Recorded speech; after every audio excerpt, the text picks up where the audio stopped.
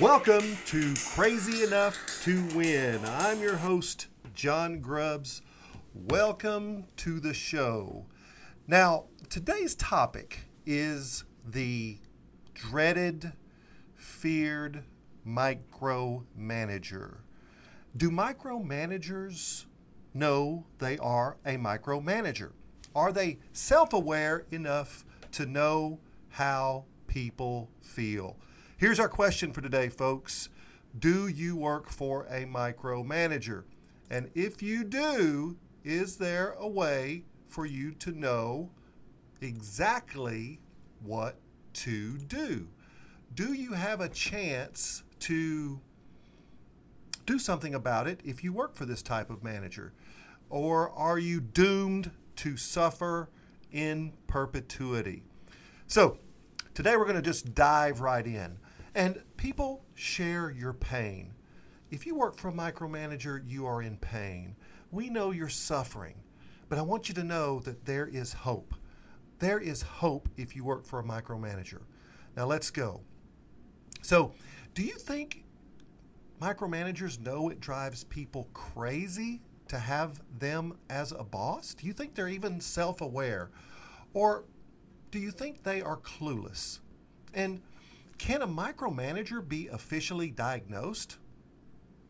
Think about that for a minute. Can they be self-diagnosed, and can you diagnose them? So, as an executive coach, I work with these people often. And if you think this podcast is about you, the answer is maybe. Let's find out. So this work has a twofold purpose. It is a diagnostic tool for all of you that believe you work for a micromanager to diagnose your boss, and it is a self-diagnostic tool if you are a supervisor, manager, executive, or heaven forbid, a CEO. And can you believe that there are micromanaging CEOs out there? How in the world can you micromanage an entire organization? Well, guess what? Some people try to do that. So you will be able to micromanage your boss, and you will be able to perform a self-diagnosis. That's the outcome from today's podcast. Now, the most important thing for you to understand is that micromanagers are on a spectrum. They are not all the same. Get this, they have degrees of dysfunction. And if you're a micromanager, you have degrees of dysfunction. This means your degree of dysfunction is directly, get it, directly proportional to the willingness of your people to tolerate your abhorrent, sucky, yucky, terrible behavior. Let me say that again. Your degree of dysfunction is directly proportional to the willingness of your people to tolerate your bad behavior. Now, why do you think micromanagers do what they do? Here are some ways that you can identify the reasons people micromanage. And by the way, these are not all bad. Some of these are things that we all struggle with to some degree. So you might be a micromanager if you are insecure, but you cannot or will not admit it. You're just insecure. I'm in over my head. You know, that's a number one fear of CEOs, being judged as incompetent in that role. Number two, you might micromanage people because you are in over your head and you don't want others to know. You're being pushed and challenged, and you're just afraid others are going to know. You micromanage because you are obsessive compulsive, or you have some other mental challenge. ADD, ADHD, OCD, all of these can push you into becoming a micromanager. And here's one that I struggle with. You are a struggling perfectionist. Everything has to be perfect.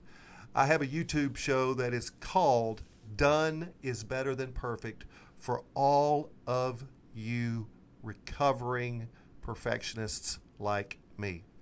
Here's another reason people micromanage. They are accident or mistake prone, and they're overcompensating. In other words, they're so afraid of having an accident or making a mistake that they overcompensate with details. And another reason people micromanage, and sometimes this is the excuse and sometimes it's legitimate, but they are surrounded by incompetent people. And they feel like they have to do everything to overcompensate for their people's shortcomings. And here's another reason people micromanage. I work fine alone, but I don't function well on a team.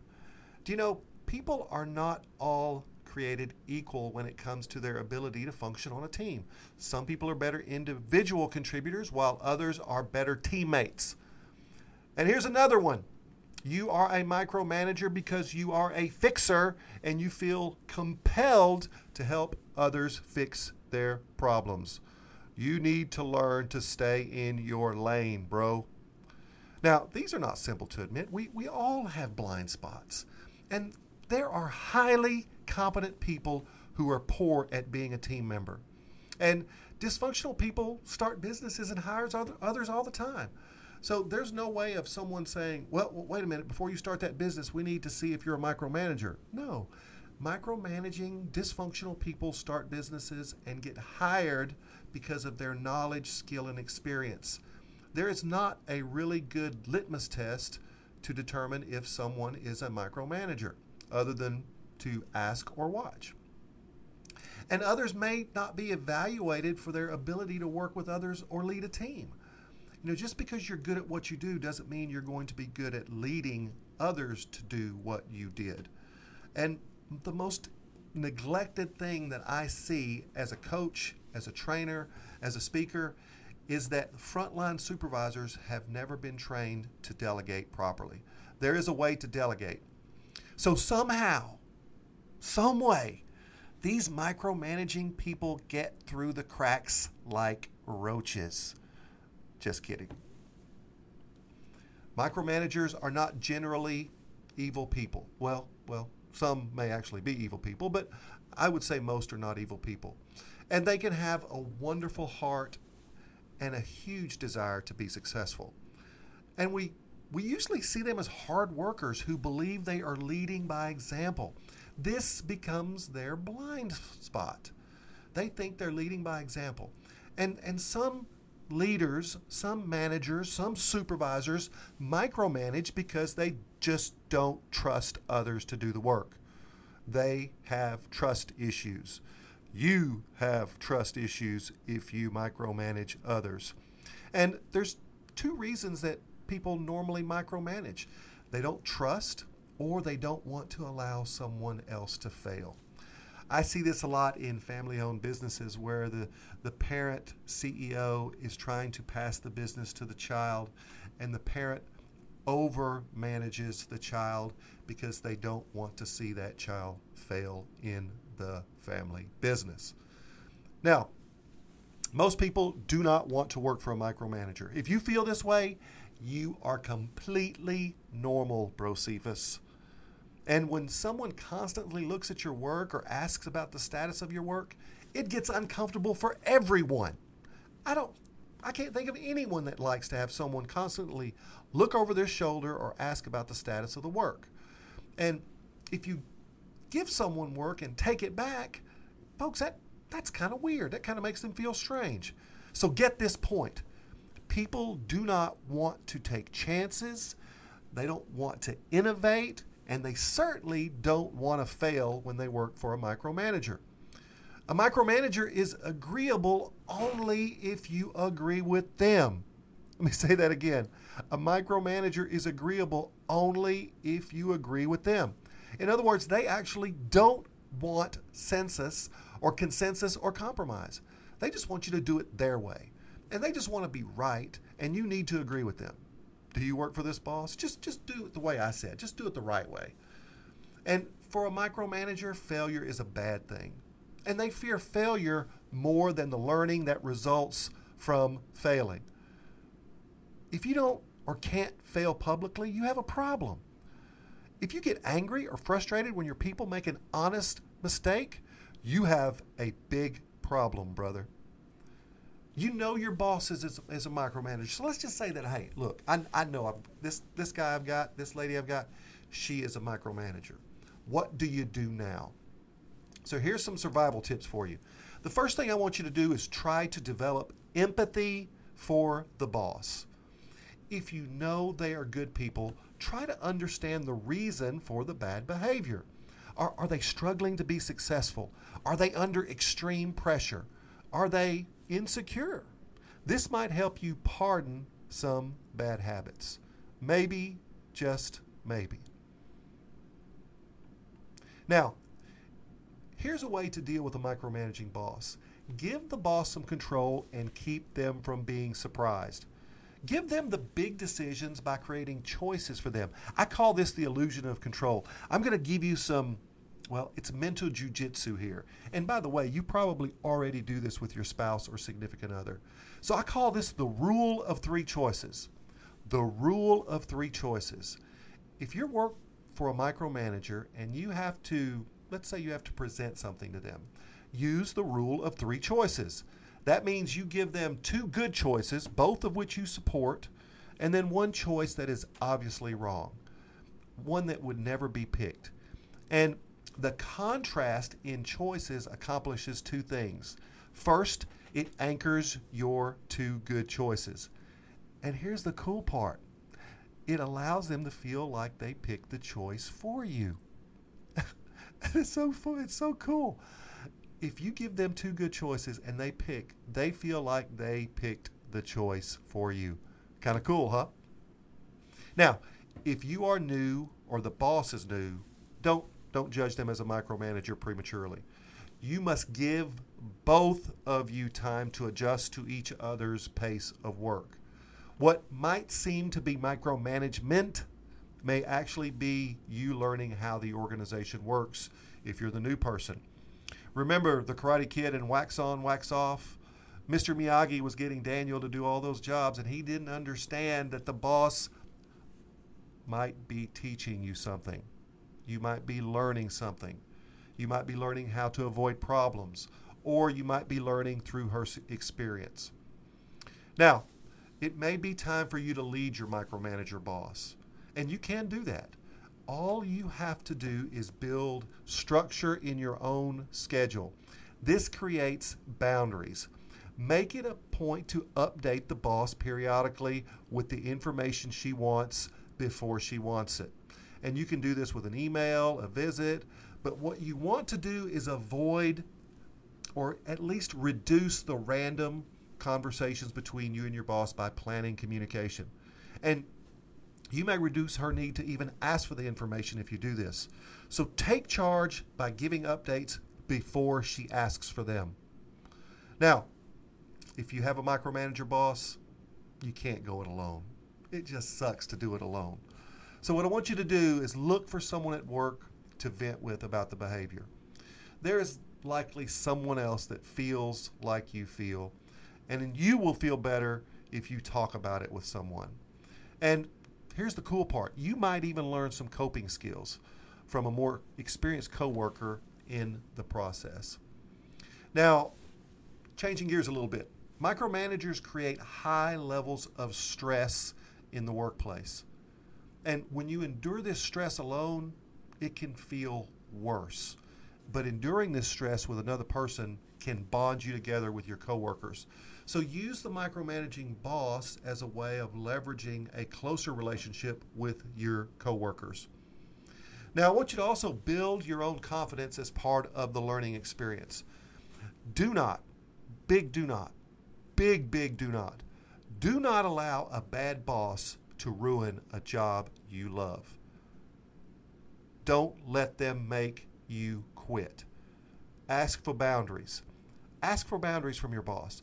Over time, you may actually condition the boss to behave better. In other words, you are both adjusting to each other. And think about this. Pace of work and communication are usually the hybrid of your two working styles. So the pace of the work in your business, in your job, and the pace of communication are almost always going to be a hybrid of both your styles. And if you're good at your job, the boss is going to want to keep you. they don't want to lose a good employee. So you always have some degree of control in a relationship. It may be small, but you have some control in this micromanaging relationship. So finally, here's what I want you to do. This is the hardest one of all. And this is the one most people fear. Most people fear confrontation. They fear having a positive rumble. But I want you to have the difficult conversation with your boss. I call this going toward the resistance. Use a proven methodology to give the boss feedback. I teach several methods of giving feedback, and there's one for sure on my YouTube channel, Done is Better Than Perfect. But use a proven feedback methodology to give the boss feedback. Because here's the kicker. Here's the beauty. Here's the magic. They will likely never change if you don't tell them how you feel. So you got to get off your butt and have this hard conversation. Most good people will listen. And guess what? Most good bosses are going to try to improve. If you're honest, if you're kind, and if you're deliberate about the feedback, they will listen. Now, it's likely they may revert back, and you may have to remind them, but good people will listen to you. If you approach someone with respect and confidence, they're going to listen. Most people want to change if they agree with you. And I just want you to take this into consideration. Change is a process, not an event. You're going to have to remind that boss from time to time. And if you are the micromanager, if you've listened to this and you said, oh my gosh, I am a micromanager, work on your behavior. Understand that you are on the spectrum. You are on the spectrum.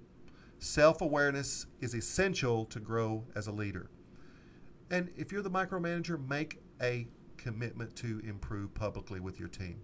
I know this is hard. I know this is big. But if you make that public commitment, look, guys, I know I've been micromanaging you, but I want you to hold me accountable for change. Your team will appreciate your transparency and effort. And guess what? It'll make you look like a better leader. So, there. That was not so bad. You have options, fam. Don't keep suffering. Don't keep existing. Be deliberate about your own life. Because guess what? Crazy people will talk to the boss. Crazy people will give the boss feedback. Crazy people will speak up when others are silent.